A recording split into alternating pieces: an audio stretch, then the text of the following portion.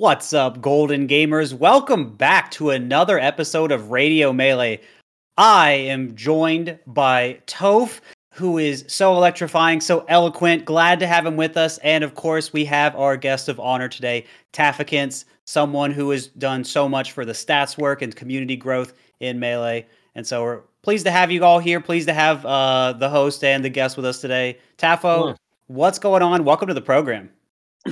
Oh, yeah. It's what's going on? Well, I feel like the connection between us has been cursed because I think you guys wanted me earlier, but I couldn't make it. And today, 3 minutes before we're going to go live, my electricity went out in the entire neighborhood. So, oh god, you're on your phone right now, right? Yeah, I'm on my phone. Wait, really?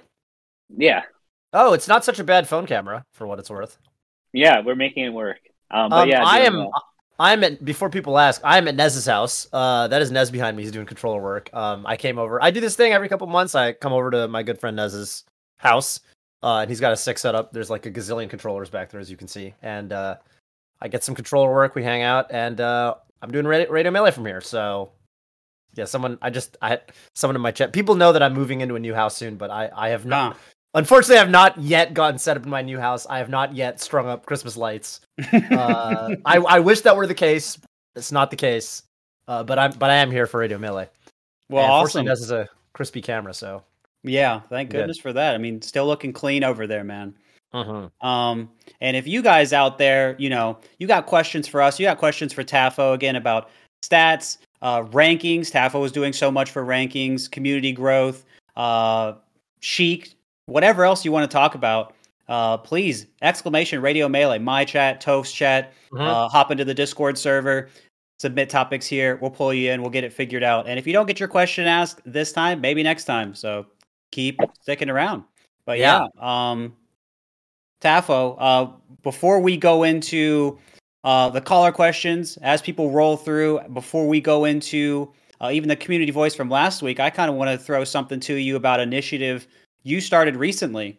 I don't know if how much you want to elaborate on all this, but there was something you were talking about recently, something you wanted to pursue to help fund Melee. Obviously, we do have a funding problem in the community. However much you want to talk about that would be great.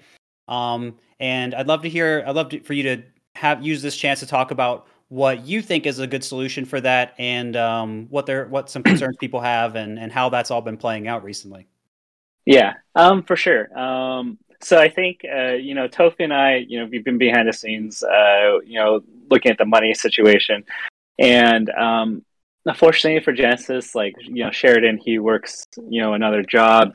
But we're always kind of in this position where we're 1 or 2 accidents away from a group of people going bankrupt. And I think, being in that spot, it's really rough and stressful where, there's so many things as a TO or even as just a player, you've been through that journey, traveling events where you're kind of like living on the edge where you don't know maybe like what the next year is going to look like. And so over the years, we've had the compendium, we've had we've had community members fund, a lot of things from the Evo drive to even like the donation drive for Genesis. However, I really hope that down the road we can find money from outside sources. And so my funding, it's going to be a little controversial. I'm not going to go severely into it, but pretty much there's a website that just for signups is giving up about, $10 to $15 just for signing up. And when I talked to them, I just made sure that there were a few things in line. I didn't want us to have to put in money, and I didn't want there to have to be any credit cards involved or anything. And so just looking to find whatever I can into adding additional money to the scene that doesn't involve our community having to spend more money. And that's just the kind of the TLDR of it. Mm-hmm. So that's because it comes up every summit, where, I felt like in particular, like this most recent summit, Smash Summit 12, off of the heels of Smash Summit 11, which the community spent an exorbitant amount of money for in the compendium. And going into Smash Summit 12, it almost felt like for certain people, I mean, it worked out great. In fact, it was a historic summit because all of the buy-ins, all the people that were voted in all took at least one tournament set. That had never happened at a Smash Summit, right? Very difficult to do, obviously, given the talent pool of the players there.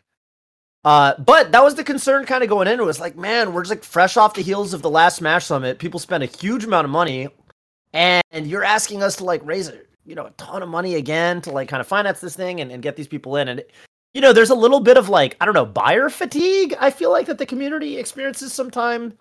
And and right now, it's always off the heels of the community. Like right now, I mean, the big topic, not even topic, but the thing this week is we've got Genesis is, I believe, what it's called. Yeah, Genesis is it's basically the 5 Days of Melee content team that did the 5 Days of Melee last year. Are putting on not 5, but I think it's like 4, like a few days of Melee, basically leading up to LACS 4, and it's a ton of content. Me and Tafo actually recorded some, or technically we were supposed to record. Well, okay, I'm not going to spoil too much. Yeah, but game show content. I was the host of Who Wants to Be a Meleeionaire this time around. Had some fire guests on for that. So there's going to be game shows. There's going to be like really good show matches. Like Mango, I think, is playing like Zane, I believe, or Leffen's playing Zane. It's going to be like some really high stakes exhibition matches. But the whole point is we're raising money for Genesis because they took such a big blow. And yeah, it sucks how this keeps coming up where it's like, dude, like ultimately it's the community just has to finance the community. Like we all, and especially because I feel like it feels even worse right now because there are not other IRL events besides the summit, beyond the summit's tournaments. This like concept of buyer's fatigue in the Smash community kind of sucks right now. And so like, I'm certainly interested in hopefully tackling this eventually. Is like, how can we bring in more money, investment from the outside? Yeah, and my idea of signups for raising funds, something that FGC actually did, and that's what inspired the conditions. I believe Sabin or Arturo, they use Matcherino for their events, and looking at him, I think they raised like $100K. Where if people just sign up for different websites, like or tweeted out something, like it would add like a few bucks here and there. But I was pretty impressed that for him, who runs a lot of events as a streamer, that they were able to raise over $100K over last year, I believe. And so, I really, we've all been in college, we've all been poor. Even when we travel to events, that's like $300, $400, $500. And it's probably even more in today's dollars. And like, I was scraping by just to make it to pound. And like, I know what it feels like to make $10 an hour. And so I don't want to put the burden and pressure on people who want to help to be like, yeah, like I have to put in 5 hours of work to give $50. That just feels bad to me. Although and to be perfectly clear, I'm highly appreciative that people are willing to step in and help. I love the community efforts of, Genesis and, all the cool stuff that comes into being a part of this community. I just kind of hope that we don't continue to rely on it or have this like expectation that we're having, our young community have to spend money out of their pockets that they spend a lot of time earning. And so that's just kind of like the heart of it. Sure. I think that's fair.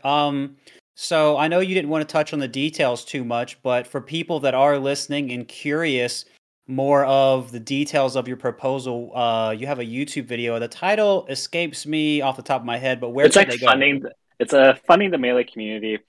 And you can look there. The controversial thing here is that it's a crypto-based website. But just to reemphasize here, the benefits are that we get about 10 to 20 bucks from the sign up, no credit card or purchasing necessary. They just give the money, which is something to my knowledge that not a lot of different sites really do. They usually say like if you spend $10, you get $10 for free. But this is literally just for signing up. They will give the money. So. I know they had a write-up for those curious. They had the kind of an article that you also linked about how, obviously they're a lot more environmentally conscious than say like the Ethereum blockchain, right? Yep. And I think that's important to a lot of people, myself included, and it helps me feel a little bit better about it. Yep. And for sure. So, that leads us to Genesis. Really excited. I think the guys killed it last year with the 5 days of Melee, and looking forward to just being able to go on, Twitch and just watching whatever content's being produced. So really excited and looking forward to that. Can you refresh my memory with the 5 days of Melee? Was there like what was the donation I goal, or do you I remember? think it was to something charity. similar.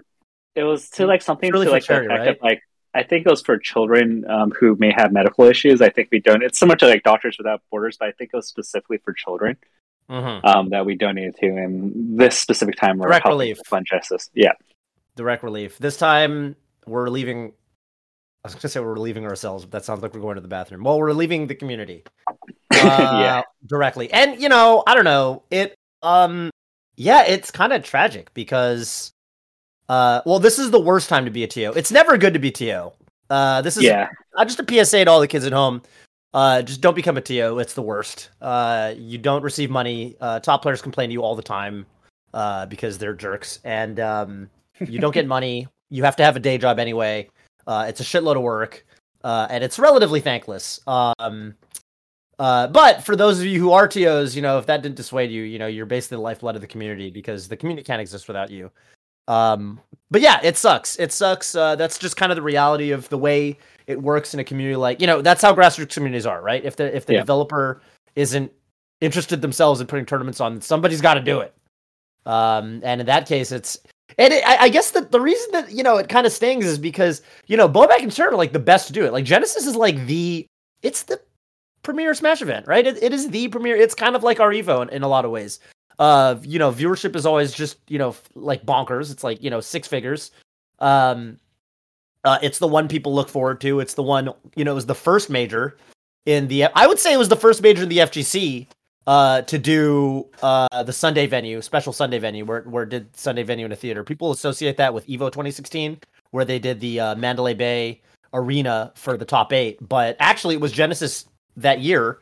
I think that was Genesis 3. Where they did theater style seating for top 8, so they're pioneer in that sense. And it sucks that of all the people that this is kind of happening to right now, it's them. Mm-hmm. Yeah. So, I don't know if anyone, if there are any Radio Melee fans that are like oil barons, incredibly, just really rich, financiers, definitely hit the DMs. We'll talk. Love to hear from you. Love to hear from you. I mean, and it'd be good to talk more about funding, but we might have questions about that later. So thank you so much for talking about that up front, Tafo. But before we get into our caller questions, I do see we have a few in there. Let's go to our community voice from last week where we had Zane on, and he asked. We did have Zane on. We did, and Zane asked, what would your, I think it was like ideal top 8 look like of, I think it was retired players or present, something like that. I don't even think it was necessarily retired. I think it was just including retired players. And assuming I think it's like assuming they're all relatively even skill as well. I'm seeing some, recurring names here. Dirty Dart, a big Falcon fan. We got M2K and Armada, but also there's Dark Rain, Sound Spectre, Isaiah, S2J, Nunn, and Wizzy. That does sound fun. Falcons. Everyone likes watching those Falcon round robins. True. Jason Pegas says, as in my boy Hybrid. I'm a Hybrid fan. Nice. I think he quit Melee for the violin. Silent Spectre, PC Chris, J-Man, and of course when he's ready, PPMD. That's me. Wow. And then we've got a doubles community voice, which I love. Armada Android, X Riot, Run Riot Tempo, of course. They're the up and coming insane doubles team on the East Coast. Pew Fat in all caps. Ken and Isaiah. 4-Leaf Mango. Oh, Mango and Toph. Wow. Dude, Mango's in there twice, but let's go Toph. Love that for you. In there twice. Yeah, who's going to win between 4-Leaf Mango and Toph? Well, the universe loses because we've cloned Mango in this timeline, and everyone knows you can only have one Mango. That's true. I don't know. Mango Falco versus Mango Fox would be sick. True. Mango Falco versus that is true. They could actually just team. Probably be a really good team. Yeah. Or a really bad team. I don't know. Maybe they would both just they'd step on each other's toes. I don't know how that would work. I'm not sure that team would work. Yeah, they'd either love each other or hate each other. And then you've got SS Tang and S2J Shroomed. Yeah, I mean, doubles, I can't believe I made it. How did I make it in here? This is ridiculous. Jesus Christ. Man, I mean, that time when you teamed with Mango Toph, you must have really went off, King. We took a set off. We did take a set off M2K and HBox. Hey, there you go. Which is not bad. That's pretty good. Turns out. That is pretty good. There you go, man. So, love that for you. Wow. You know which team I think could have been on there if you're allowed to put people on there twice? I would have loved to see S2J Lovage. That was an amazing team. That was an amazing team for back. Shouts to Manly Suns. Yeah, the Manly Suns. The Manly Suns. They were super special. There's a really good photo of them sitting on the couch at I think it's Bob Money's house. And Bob Money's got kind of that rustic kind of living room that it looks really, it's like a nice kind of vibe. It's like it's got kind of a vintage feel to it, and it's like this like vintage looking photo of S2J and Lovage sitting on the couch, and they look super badass. It's like my favorite photo of all time. Nice. I hope we can dig up. There's probably no way we can dig up that photo. Yeah, I'm sure. Put that on screen, editors. Listen, if we can find it, that would be wonderful. But yeah, Tafo, is there anyone that you did not see on the list that you think, for you, absolutely must be there? For the doubles or the singles list? Whatever you want. I mean, I'm surprised that As and Chillin didn't get mentioned at all. I think for doubles. As in Chillin and doubles, yeah, that's right. Yeah. Say what you will about Chillin, and his career. Chillin was a ridiculously good doubles player. Yeah. Say what you will, but that's true. For singles, I mean, I think I posted a tweet thread not too long ago where I think a lot of the international players I would have really loved to see them play in their peak. Javi, Amsa, the Sheik player, Mikhail, Aniki, those are just a lot of what ifs that I'm just sad that we just never got to see. I think Japan has always been a really strong force in Smash. But the thing with Japan is that they usually, most of their community does move on to the new game. When Brawl, it was really interesting. I was in Japan during the early to mid days of Brawl, and it was funny because they had a lot more overlap between Melee and Brawl. A lot of the Melee players just did play Brawl, but as a consequence of that, it was kind of interesting because they would have Smash Fest with both games. And so I got to meet some of those guys, Masashi, and at that point he was already kind of more focused on Brawl, but it was cool. I got to Fox to him, and I mean those players were definitely insane back in the day, and it's kind of interesting to think what it would have looked like if more of Japan stuck to Melee the way that America did. You know what I mean? Yeah. That would be a very interesting timeline. I suspect they would still be extremely strong. Oh yeah. Yeah. I think World Tour especially has gotten us to really come back into appreciating how much talent is out there, how hard people have been working, and even the impact of Slippy and helping people improve faster and show that they absolutely can do it. So I'm really hoping to see more from Ingen. Yeah. He didn't. I don't think he ended up the Marth player. I don't think he ended up taking any sets in his pool. I'm not sure. I know him and Magi went to game 5 last stop. It was really close. And I don't know. It's just such a cool story. He started playing a year ago. Not even at the beginning of the pandemic. He started playing in the middle of the pandemic. He started playing in August 2020, which feels so recent. For that to be his first time holding a controller and then to be taking Magi to game 5 last stock is just insane. I mean, it's honestly, it's unfathomable. And for me, the big question is he going to be able to travel more? Is the competitive landscape where he is in Japan? Because I don't even think he's in Tokyo. I think he's kind of out in the boonies. So is he going to have the landscape that's going to let him continue? Well, it's making it work so far. So I hope so. Yeah, we'll see if there was any sort of limit there and what he's got to do at that point. But a lot of great talent out there. So that's certainly a good point, Tafo. I actually think that I was trying to conceptualize a video. I was outlining it, and I think the interesting thing about 2021 is the gap between just starting out and going 2 and 2 in a nationals bracket is a lot higher, right? The skill you need, the raw skill you need to get to that point is really high. But the rate of improvement that you can have to get there is a lot faster than it's ever been.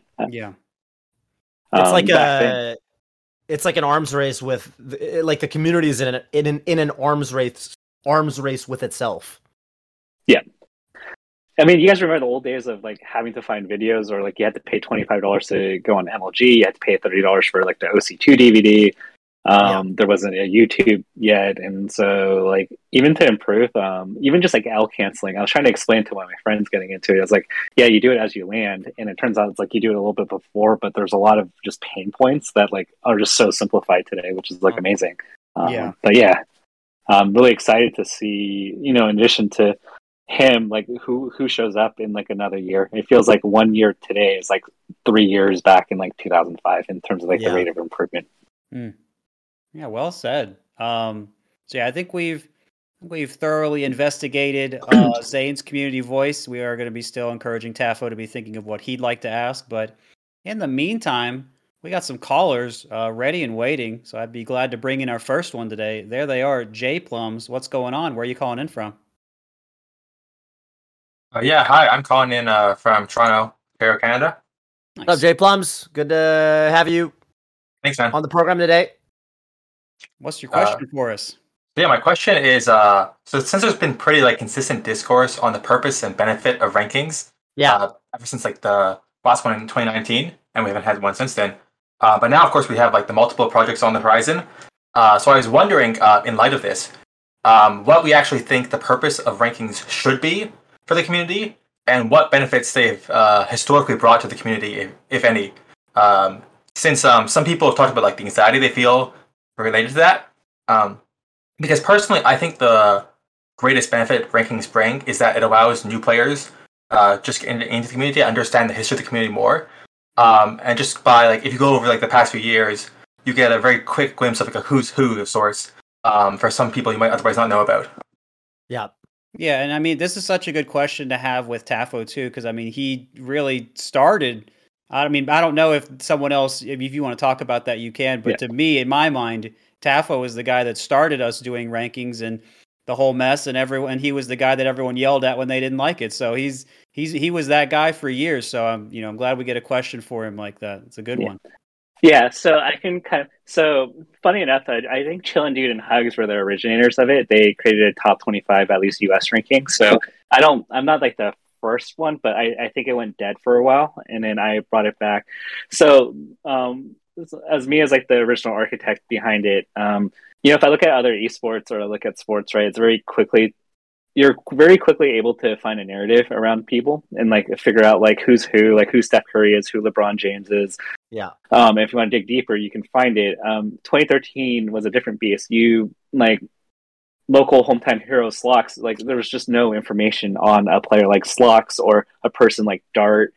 And to me, it's like that makes this seem like a huge outreach issue where there's just no way a person can contextualize like how good this player is, and that's what brought up the rankings. Is just I just needed a way for very quickly to contextualize like how do we like put these people, like how good are they, like in a quick numeric fashion. People love lists, people love rankings, and generally I wanted people to get to talking about Smash and Melee, and I felt that this was the best avenue to do it.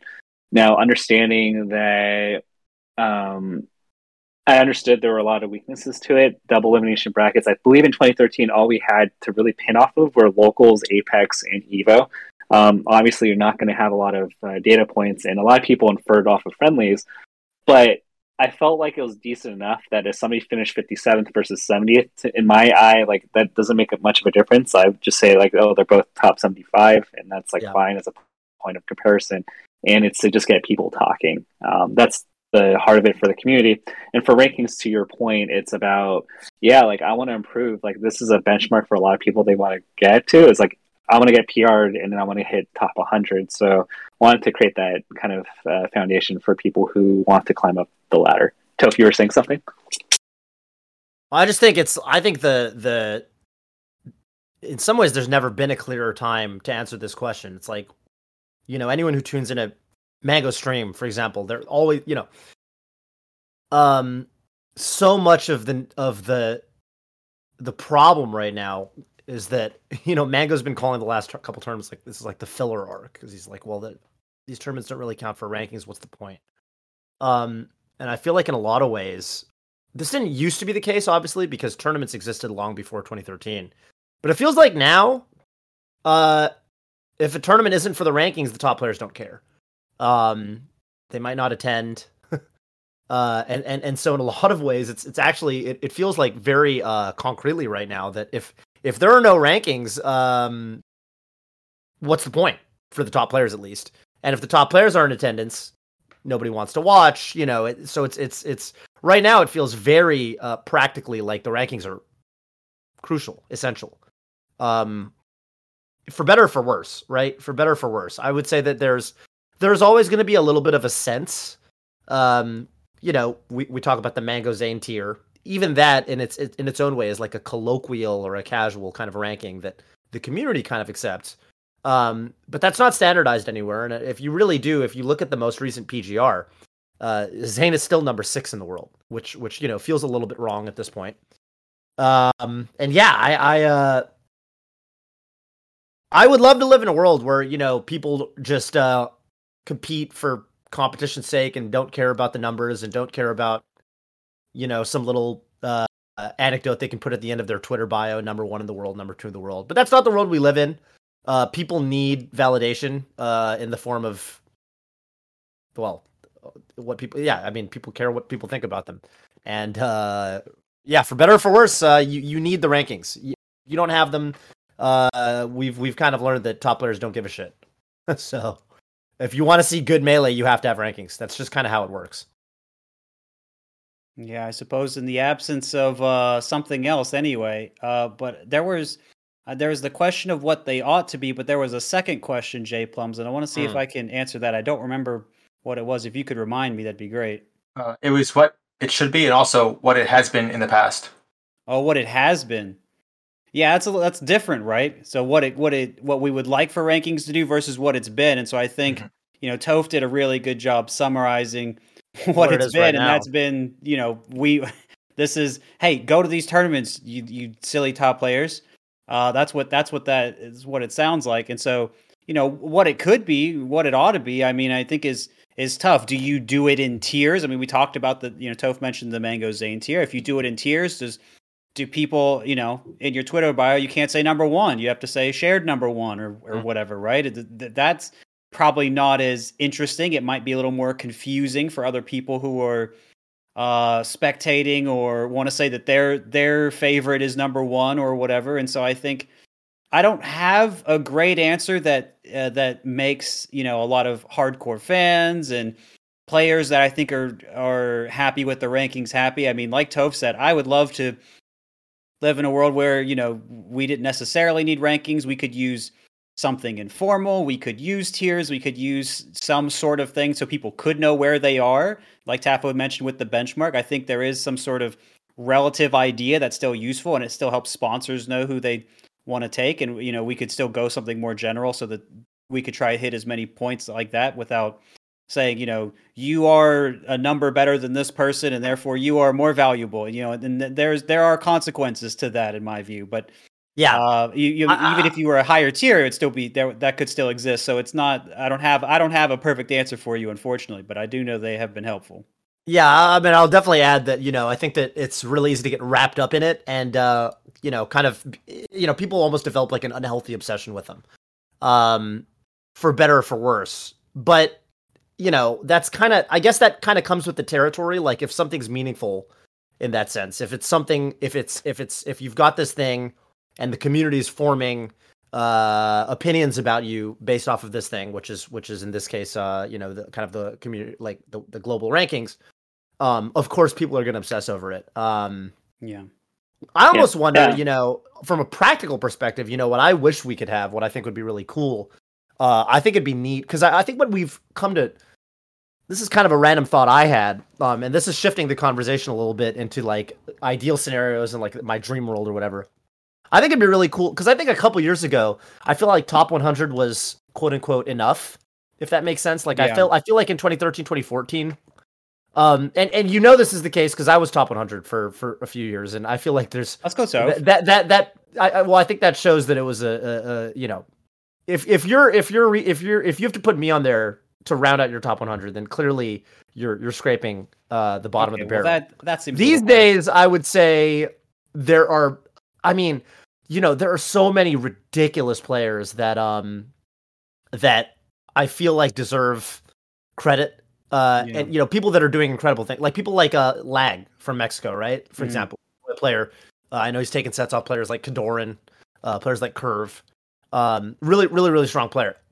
Someone like that, may never be on a top 100 because of the nature of, for one thing, his character. And then players from all kinds of regions that probably can't go to, majors, or they might not have, they might only be playing in online tournaments. They might not be eligible for rankings because obviously there's this big question right now of like, are we even going to count online results? Answers looking like maybe no, but I think it'd be super dope if there was a way to somehow extend the top 100. I wish there was like almost like a, like in chess, there's like a rating. You get a rating. And like an ELO. Like, I don't think it's. I know this has kind of been explored before, but I don't know how practical it is. I know that the implementations that people have tried in the past have been kind of hokey. You end up with weird results. Like I remember there was one time, Hanky Panky was in the top 10 or whatever. Oh yeah, he was like number 4 on certain lists, if I remember correctly. Which great player, but he got people's champed on for a reason, right? So I would say I think it'd be in my dream world, if you're going to talk about what I wish the rankings could be, that's what I would want. I would want a way for every tournament to matter in some capacity. Like if it's an official tournament in some form, you could go to like I would want to, I think that at their purest, I think rankings are a way to incentivize people to go to tournaments and feel like they're meaningful. And I wish there was a way to do that for tournaments of all sizes. And I think that at in the most ideal scenario, I feel like that's what a rating system could be. Because that's the whole point, right? It's to incentivize. I think that's what we care about at the end of the day. It's to incentivize Slippy kids to go outside and make some friends at their tournaments. That's what I think at their purest. That's what I think rankings should be. Right. So we keep Mango Zane tier, but we make the Slippy kids go outside and touch grass. Love that. Because and I think that there's kind of a cutoff right now, right? There's the top 100, but your average Slippy kid isn't really looking to be instantly on the top 100. That doesn't really make sense in 2022. There's too many good players. Do you think ranked coming out and there being some type of ranked system solves that to an extent? I mean, I know it works against what you're saying. They don't go outside if they're going to be doing the ranked. So that, I guess, I think it'll give people a reason to play and to care. And I think that'll be good. But yeah, I would love there to be some bridge to IRL tournaments. I feel like that's the dream. The dream is, let's nurture this thing that we know we do really well, which is we have an awesome, in-person experience. That's always the best part of Smash Brothers, of course. Getting to tournaments and hanging out with people. Mm-hmm. The real rank is the friends we made along the way, and all that good stuff. Yeah. And I think Slippy Ranked is going to be really dope for people looking to level up, for people looking to have a good time online. But yeah, if there's some way we could, that's what I want. I know this is, if I had the perfect solution for you, I would just do it. But that's what I'm interested in. Yeah. I'm excited because I think the fundamental issue with the rankings, if we're boiling it down, is just the lack of data. Like, if you're from a small region, you might only play 3 top 100 players, and that's it. And that's a lot of variance.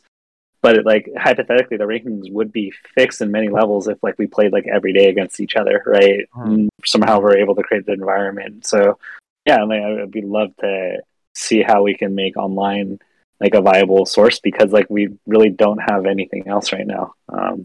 So it's weird, right? Melee's in this state where at once we don't have tournaments right now, but we also have, because when I think about the top 100, I'm like, dude, who's even top 100 anymore?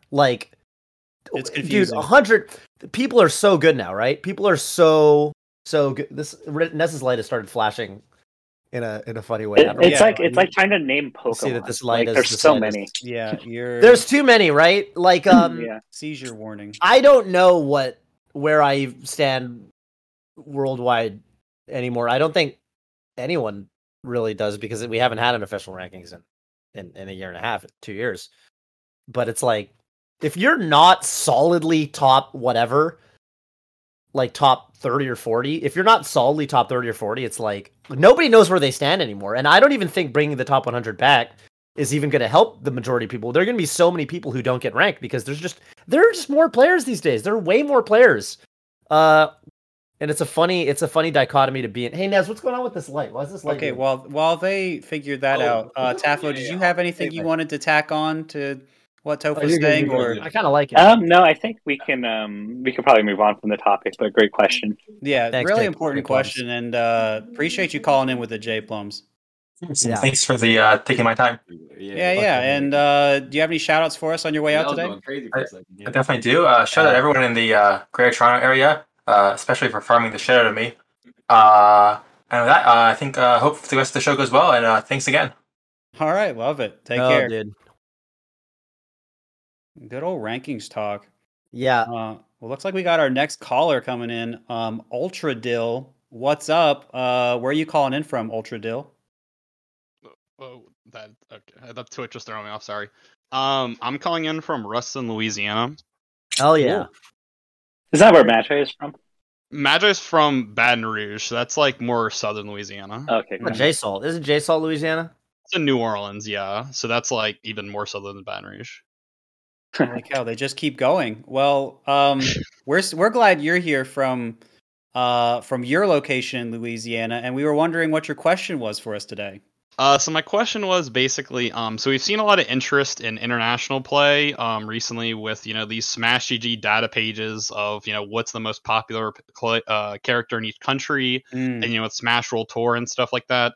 And I know for me, this question originally came to me because I was just kind of scrolling like the Melee Twitch page, and I saw this like Russian net play tournament, and I was like, man, this is pretty hype with this Russian dude screaming over Peach and Game and Watch each other. Holy cow, I need to see cool. that. Yeah, where was that? Is that on Twitch? It was. I don't know if they're still doing it, but it was also interesting because I was reading. All the Russian Twitch channels just watch Naruto all day. This is huge.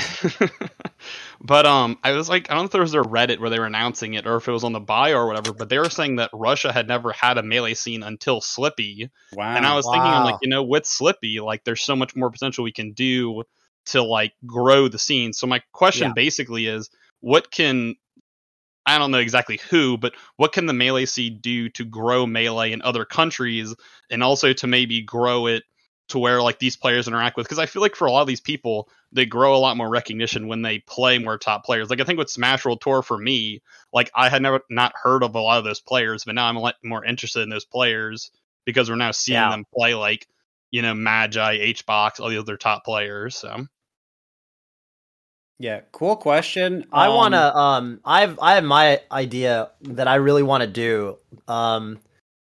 This is more limited to like North America or whatever, but I want to get on a tour bus with Zane. It doesn't have to be a bus; it could be like a van. I want to do. I'm serious. This is a content piece I want to do. Several months long. I want to get on a van. We actually talked about doing this. We might still do it. I want to get on a van, and the idea is we like drive around, and it's like diners and drive-ins with Guy Fieri, and we're gonna drive around America, and we're gonna go to like imagine we drive from the East Coast to the West Coast, and we like stop at locals along the way, and we go to locals, and like people come out, and then Zane like I like commentate them, and Zane like wins the tournament or whatever. He probably Goes, does. Don't test me.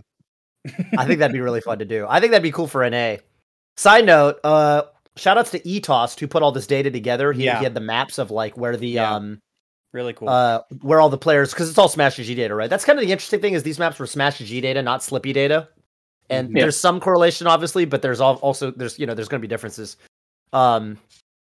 Interestingly, there's no Melee. There's zero Melee in North Dakota. It is the one state. I heard about that.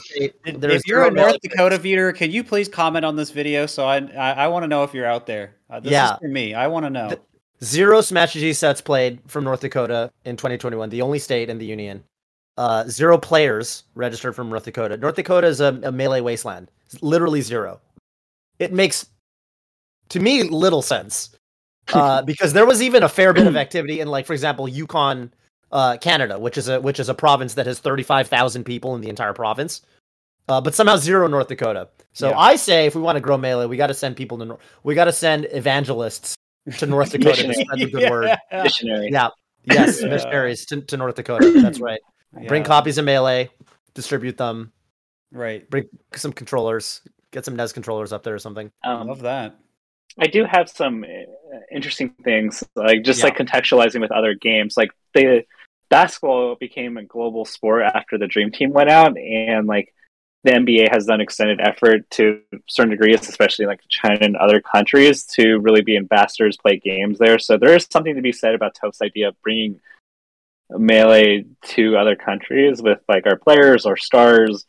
Low hanging fruit on the other end is maybe we have to work on translations for other countries. But the process of localizing, I'm sure this is probably Toast alleyway, is actually extremely difficult in terms of localizing a scene where like they're not naturally exposed, because their player base, you know, if you look at North America, you have the casual player base, and like some small percentage eventually, you know, pursue it to a competitive endeavor where like that ratio is probably 50-1 for like every 50 people that buy Melee. Maybe it's 100-1 will like end up playing competitive and go to events. So that ratio is really small. You know, Riot, like Riot, to get into Vietnam, for example, they had to pay bike riders to bring CDs to different LAN cafes to update patches, because Vietnam's internet isn't like good enough to have patches update on all their computers. So in order to bring League of Legends to Vietnam, they have these bike riders pass out CDs every time a new patch comes out. And so like there's a lot of interesting challenges that kind of come out, especially when you go international with regulations, you know, like I don't know what piracy's like and all that fun stuff. But yeah, there is low hanging fruit, and I think it's awesome that Russia is having it. So like I think the low hanging fruit here is maybe we create translations of our tutorials, our guides, and let's see like what happens from there if like we can break at least that language barrier. I'm a big fan of you know, kind of what Aiden and people, I would say Aiden and also like people like, you know, Cone with Cone's Academy, people like Kumar and Turk on the Levo team, everyone on the same team, you know, like the same circuit. I think some of the stuff that they like I feel like Europe really came together in a major way over the last year or two. I feel like I'm watching way more EU Melee than I ever did. Outside of like, you know, I'd watch Beast, right, and like DreamHack Sweden or whatever, but I feel like EU Melee is way more I don't know, prominent right now than it's kind of ever been, and it feels like I don't know, it's kind of funny because it happened all after Armada quit. But which, you know, I don't know what that says. They were too intimidated by him to start. What's the point, man? Yeah, what's the point? But yeah, stuff like that in general, I think is really cool. I think that someone just has to like, someone's got to do it. Someone's got to go over and do it. You know, I know in the FGC, you know, for a while, like Spooky, you know, was out in Southeast Asia, and he brought his talents out to Southeast Asia and was running events and doing streaming and doing his stuff out there. Maybe someone just has to do that. I don't know.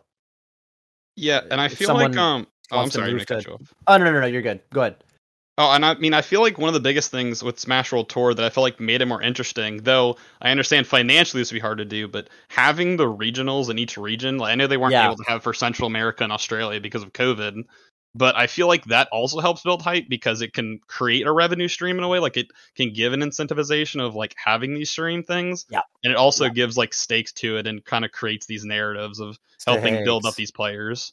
So it can help like bring eyes to those scenes as well. So something that I know happened. I don't know how this works with World Tour, but I know in the Capcom Tour, some of the other events, like players from NA would try to go to some of the other events in other regions just to keep getting more points. And I don't know if that was an option for World Tour or not, or you had to be a citizen of wherever. I don't know the details, but that was also a way to kind of encourage people going to other places and interacting with those scenes and driving interest there and seeing how everything compared. So something else that kind of just works together. I mean, there's a circuit really can help in so many ways. It's something that's been talked about before. It's something hard to do now. We are doing a lot more content now, and I think Tafo and Toph have covered everything else. So if I had really anything else to say, I think we need to get on a tour bus. I think the tour bus idea is cool.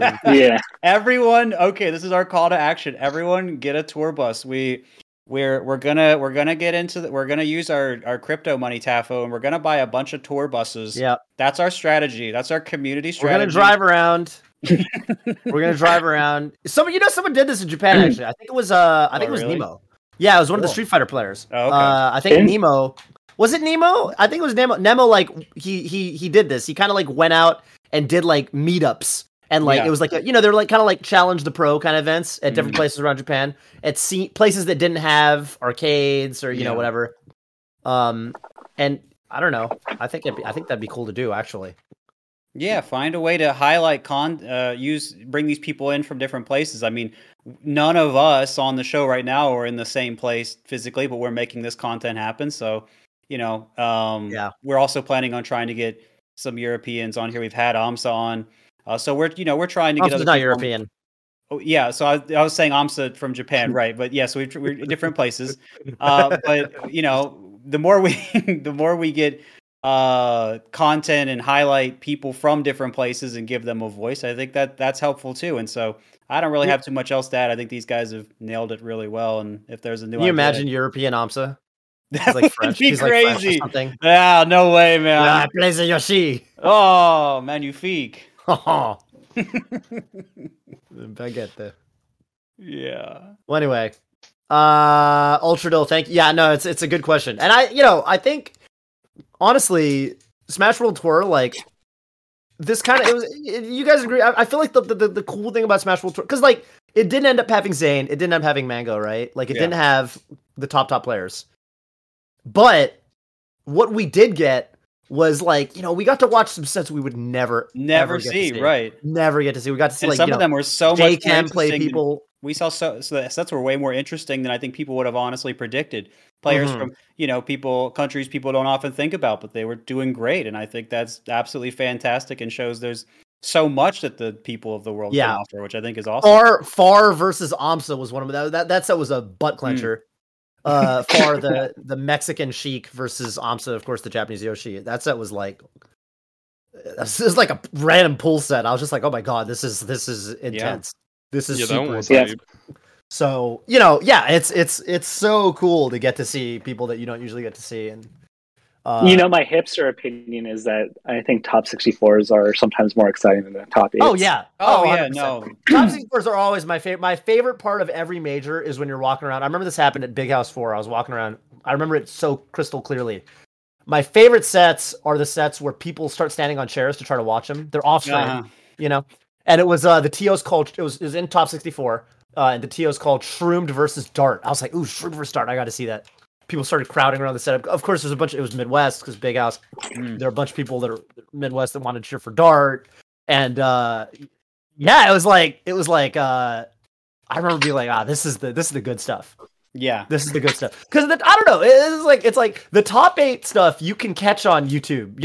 Like you're gonna get to watch that, and be part of that, even if you're not there in the moment. But like the top 64 sets, it always feels like you had to be there. Like you really had to be there. If you weren't standing on a chair, sometimes you're there, you can't even see because the crowd is too dense. Yeah, And that's I definitely. We should do a Legend of the Zoo seat as a content piece. Legend of the Zusi, Legend of the Eclipsing Binary, hand cam, Legend of the D Disciple telling people to clear the way so that there isn't a fire hazard. Clear the path. Legend of Atlas making these montages. Yeah, there's a lot. So yeah, a lot going on there, but I mean, honestly, thank you for the question, Ultradil. Any shout outs you want to do? While you have the floor. Yeah, appreciate it. Shout outs to Little Smash, Louisiana Melee, Magi, J-Salt, great players. Shout out to Rustin. Shout out to Rustin Rumble, the tournament I run whenever COVID stops being super annoying. Nice. Gonna do stuff, but we'll see when that happens. Cool. But yeah, no, I appreciate it. And one thing just to throw in, because people were talking about whether you had to be like a national player for those other countries. I know for Battle Arena Melbourne right before COVID, for like Smash Ultimate Summit, Dark Wizzy actually won that and took the spot. He was like the only non-Australian player. Okay, so you could do that. You could do that. Yeah, no, it was pretty funny. Oh man, I bet that's kind of cool though, right? I bet they were. Because in a way, it's kind of cool at the same time though, because if someone goes to, that might be incentive for them to, because this is always the thing is like, how do we get top players to come to these more remote areas in terms of the game? And then that kind of incentivizes that. So it's in that sense, it's kind of cool, right? Like, I don't know. This is really common in Street Fighter, for example, on the Capcom Pro Tour. You got, when Southeast Asia Major was on the Capcom Pro Tour, Daigo and Fudo and, Itabashi and everybody's coming to Singapore to play because they want those Capcom Pro Tour points. And, for the local community, it's like, oh, when am I going to get to play Daigo? Right. Yeah. So it's kind of goes both ways. I'm sure some people were mad, and then some people were like, oh, this is tight. I was getting a little anxious because my phone battery was going to get low, and then I remembered I have a laptop, and I'm using my laptop to charge my phone, so we can go a lot longer. Great, Taff. I'm glad we're keeping you with us. Is your power really still out? Yes. I guess it is. I see the devices in the background, and they're definitely... Wow, that sucks. Well, we're glad Tafo's sticking with us, and we're glad that you're shouting out Louisiana Ultradille. Thank you for your time. Yeah, appreciate it. Stop by on the tour bus over here. Sounds good. We'll schedule a Louisiana stop. I would love to get a Louisiana boil of seafood and eat there. My brother lives in Louisiana. Oh, okay. All the better. Yeah, New Orleans. Maybe we'll stop by. Go there. South Louisiana's better food, so. All right. Sounds good. Take care. We'll visit J Salt.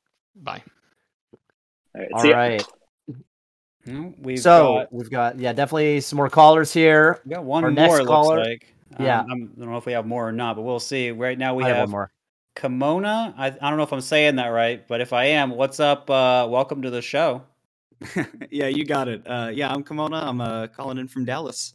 Great, Dallas for us today. So I'm interested, given the three folks that we have on today. I'm curious to know how things like note taking, watching the game, and engaging with stats and things like that differs from the perspectives of being a player, being a coach, or being a commentator. Whoa, question. Good question. Great question. That's an awesome question, man. Actually, Tafo did a great job, fantastic job with coaching Mango.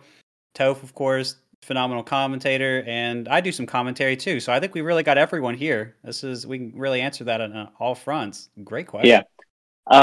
I think PP could start this off because it was like as a player, right? And like I think there's like self-improvement cycles that you probably were a little bit more deliberate than I'd probably say most of the other, top players. So like why don't you run us through like what you kind of look for? Because I think that's kind of like the angle of the question is like what do players look at to like improve? Yeah, and just to make sure I'm clear, I didn't use stats very much, Kimona. That was something Tafo was very good at, and something I didn't really find a way to capitalize on. I'm sure Kimona included stats in the question more for Tafo than. Yeah, sure. So I want to make sure that I can remember what else you were really asking for, just so I can respond to that part. Right, sure. I mean, like definitely note taking and like I guess particular things you try to look for when you watch a VOD. I mean, I'm honestly interested in perspectives, like all three perspectives. Really. Okay, sure. So as a player, you're looking for most people, I think, that get pretty far are usually looking for the big problem areas. What's getting you hit a lot? What's happening to you over and over? What happens when things don't feel good in the game? That's usually what you're looking for. This is common in traditional sports. People are often looking at what's going wrong and then trying to fix that. So I think that's a pretty common approach there. And what you're looking for, the way I tell people is look for a hit and find out what happened. Sometimes you have to guess, sometimes you have to make some theories or whatever, but you get there. And so note taking for me, broadly is about figuring out what's going on that's going wrong. But I think once you start, either have a problem player, like someone that's giving you a real hard time, a problem matchup, or you just get farther along, and then there's a narrower field of opponents. Often you're spending a lot of time looking at, well, what does this person really like to do? What do they like to go for? What's a common habit they have? Where do they get uncomfortable? What do they do when they're uncomfortable? What can I do to break their confidence? I mean, there are all kinds of questions that you can ask, and the more specific you get in breaking that down, and for me in particular, I liked looking at the connection of, you could hear when I was talking about it, person and game, the more I could find that overlap, what made them comfortable, what made them uncomfortable, where did they like to be, what did they like to do, and maybe I take away the comfort stuff and put them in the uncomfortable stuff more, right? So that sort of thing.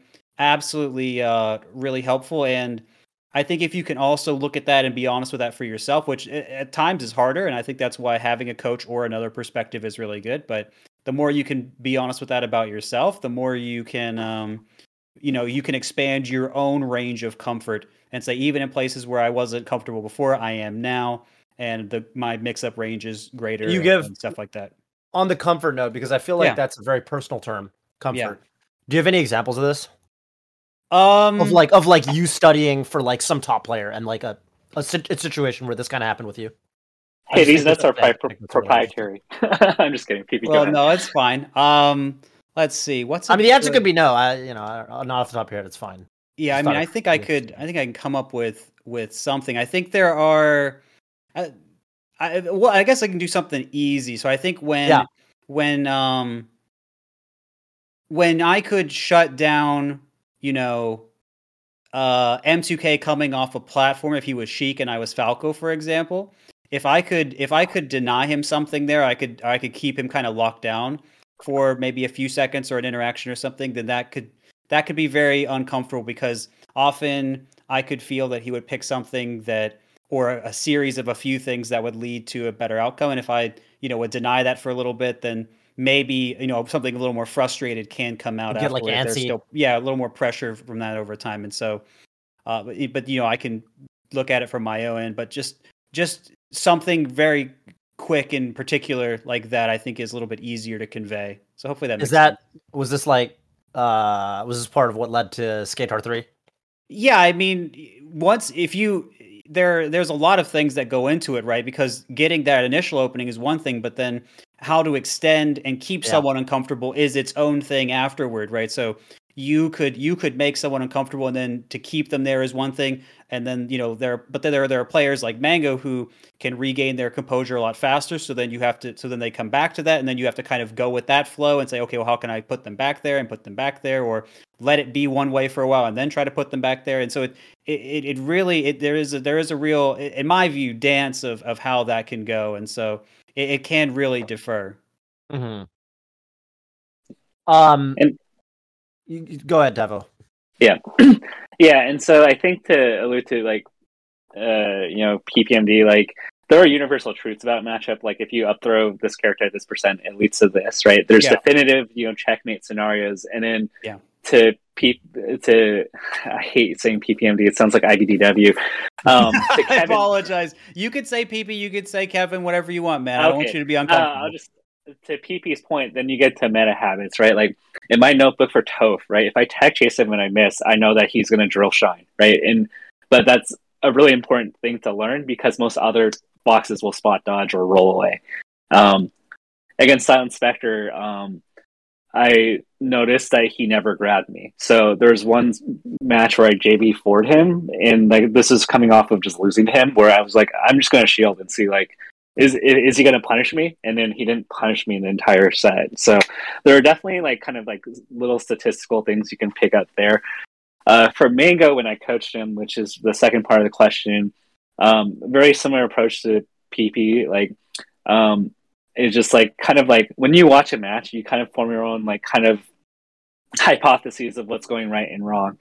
And sometimes it can be stage related. So I go okay, what happens when he loses on FD and he goes to Yoshi's? He loses the majority of the time. Okay, let's go to Stadium. It's a bigger stage. He's not going to overforce the action. If he gets tilted, he stops dash dancing. Okay, that's a good note that I give Mango. Hey, these are your mental notes. And if there's a repeated habit that is just happening over and over again, where Mango was literally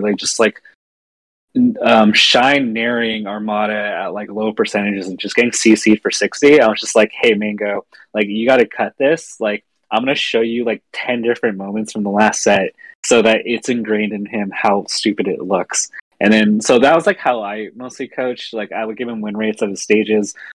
And notoriously, there was a Genesis tournament where he got 3-0'd in 10 minutes against Armada, and then he told me I needed to punch him in the face so that he would never do that again. So that was the kind of relationship we had.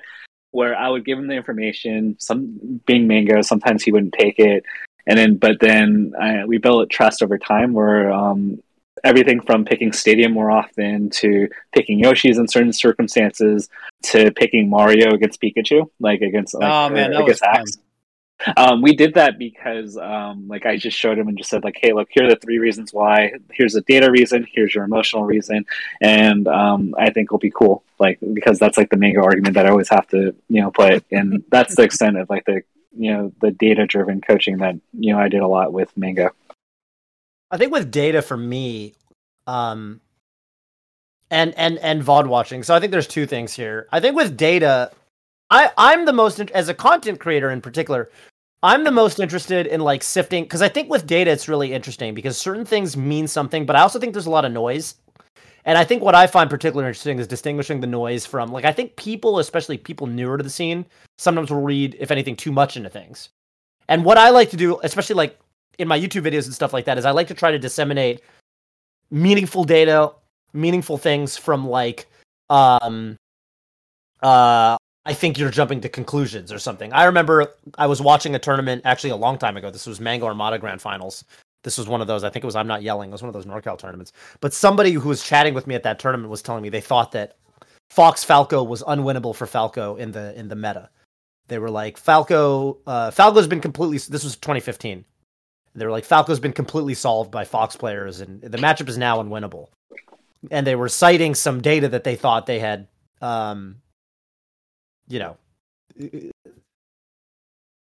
This is all to say that clearly Falcos have beaten Foxes since 2015. That's true. And so I find it. I think myth busting is interesting, I guess, from that perspective. And I like taking this this approach that people have where they think things are set in stone. I'll give you a really good example here. We were talking about this in stream last night. There was this 6-year-old Reddit post. It was interviews that this guy did, little short interviews. He walked around this venue, Big House 5, 2015, and he was asking top players, which characters do you think it is possible to win a tournament with? Solo main. Oh man, yeah. And you would be so surprised. So they talked to a lot of people, right? Mango, Plub, HBox, me, Kirby Kaze was in there, Ice, et cetera, SFAT, Lucky. And I would say this was 2015. The minority of people said that Puff was one of those characters. In 2015, most people did not think Puff could solo win a major, which was, which of course, because this was the pre HGOT era. And HBox, this was before Paragon, I suppose, and this was before HBox went on. He started winning majors again, where people thought Puff had been solved.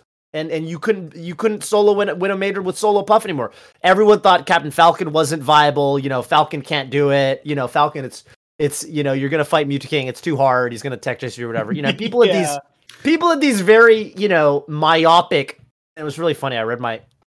I don't want to go too deep into it. I'm gonna have a YouTube video on it, but okay. I guess I was reading the answer I gave 6 years ago, and I was like, wow, this answer is so good. Just patting myself on the back. But I basically said. It was really funny. I basically said, I don't think it's. I think people read into things. I think people look at the here and now, and they're too quick to jump to conclusions. And so I'm always looking to myth bust. I think that's the interesting part for me as a content creator, at least. As a commentator, I would say what I try to do, just kind of put a bow on all this. It's actually, I would say it's very similar to what PB does. I like to, when I watch a set, I like to be able to come away from the set saying, all right, this is kind of like this. There's the story of the set. Like, this is why the guy who won. This is why the guy who lost. And sometimes it just boils down to, like Tafo said, this guy just was never, like, the guy kept shielding and the other guy never grabbed him. Or the guy grabbed him, he kept grabbing him, but he kept missing the follow-up on his up throw or something, I remember there's a set where me and Scar commentated with Net1234, and he kept getting homemade waffles kept getting Brandon to 200%. So he kept getting these grabs, but then he'd up throw him, and he couldn't do the follow-ups. And then, so Brandon kept living to 200%. And I was like, well, you're playing neutral fine, but, you can't do the follow-ups. You can't do the follow-ups. You're not going to take the stocks. And I think it's really good as a commentator to to be able to do that. I think it's really good to be able to watch a set and come out of it like, okay, this is what happened.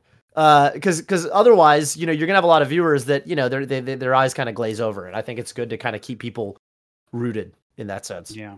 And from that perspective, I would say as a commentator, it's very similar to analyzing a VOD as a player. It's very because you're looking, what were the big mistakes here? That's what you're doing as a commentator. Honestly, that's what I do. And it's also similar to what I would say Peepy's doing, studying a VOD, or what Taff was doing, trying to discern player habits for himself or for Mango.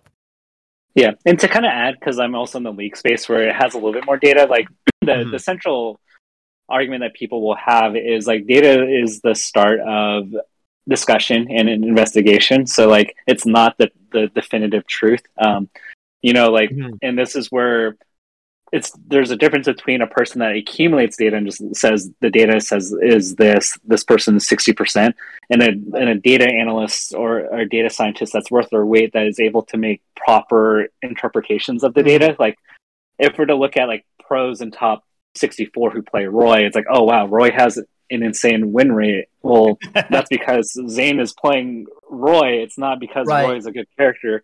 And so like you need to be able to like have these discussions and maybe we underrepresented Roy and maybe he's a little bit better than we thought, but it's also Zane who's playing him. And so like data, so like I hope that like the end message I give here is that data is not the end truth in a lot of games. There's just so much that's underneath the hood that isn't being discovered yet, or that it can't be collected via data. And so great discussion point, but like it's never going to be the final say. And this is coming from a person that loves numbers. If I can add to that too, it's really funny because I've engaged in a lot of different competitive games, and one of the ones that takes data very seriously is Rainbow Six. And they always post like at the end of every season, they're like, hey, in platinum lobbies and above, here's like the win deltas and the usage rate for these characters. And this last season, this not relevant in the meta operator had like a win delta 5 times higher than anybody else. And then you look at it and you're like, well, yeah, because in a high level lobby, people are only going to pick that character when, they're rolling the other team and they want to do something funny. Right.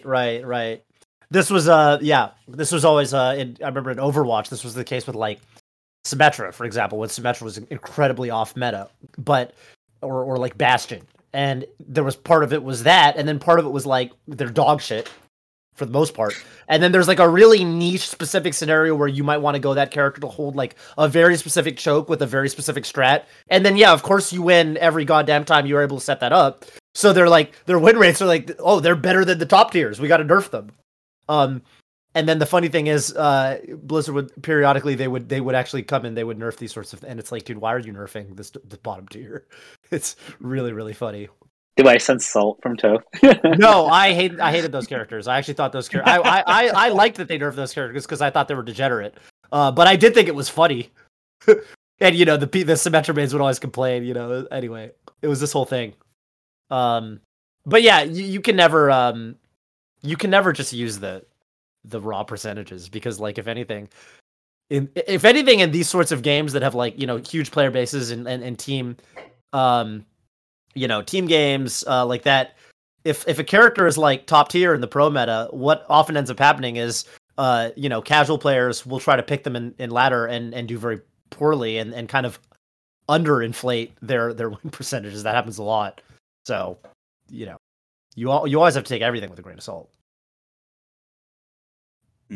But yeah, good question. Glad to be able to talk this kind of stuff with Tafo. Any shout outs you want to do, Kimona? Yeah, a couple. I think the first one I want to shout out is just like all the people who are like behind the scenes at tournaments, like TOs, production, especially people who run pools. Thank you everybody for that. And I also want to shout out the DFW Smash scenes as a whole. I've come from like an Ultimate background most of my time, but I went to some Melee tournaments recently, and it was kind of the best time I've ever had going. It was kind of sick. Yeah, let's go. DFW Melee. Kimona likes Krabby Patties after all. Tell him, Tafo. Yes. All right, take care. Oh yeah, dude. Take care. Love the cross-pollination. I think every Ultimate player should try to go to a Melee tournament once, and every Melee player should try to go to an Ultimate tournament once. I really mean that. I had a really good time at the Ultimate locals I went to.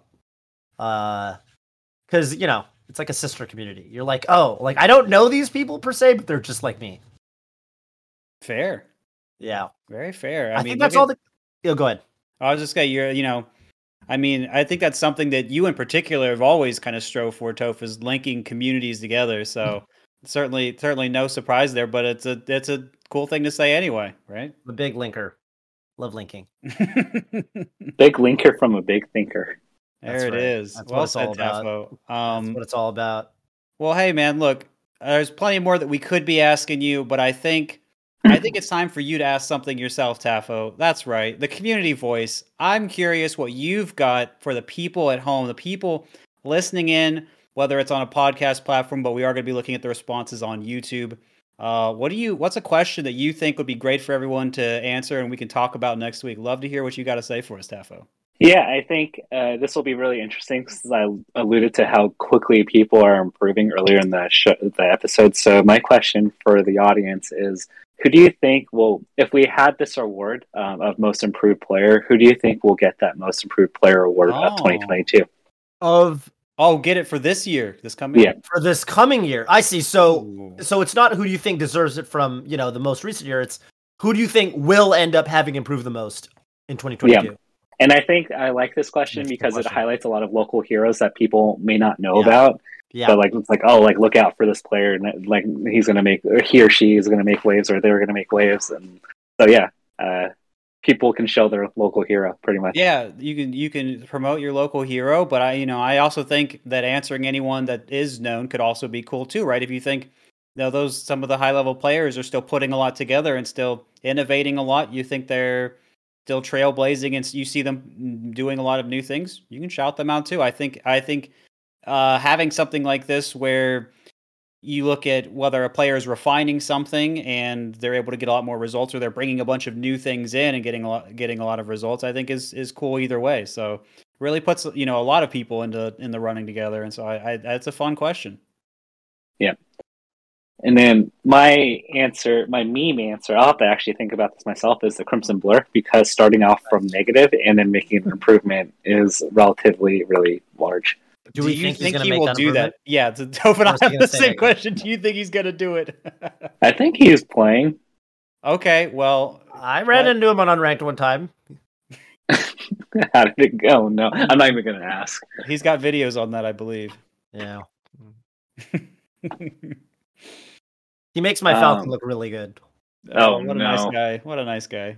Is he going to draw you a portrait? You should try. Yeah, you should draw me wearing a Falcon helmet.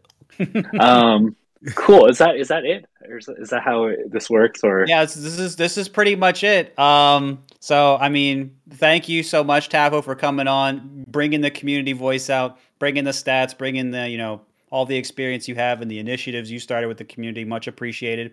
And thank you, Toph, as always, for holding it down. Yeah. You're in Nez's place, but I mean, looking good. You got everything under control, man. Love that. Yeah. And Nez, feel free to wave to the camera. Say goodbye here. These guys. Yeah, later, Nez. And later, everyone out there. Thank you guys so much for tuning in. This is another episode of Radio Melee. Signing out.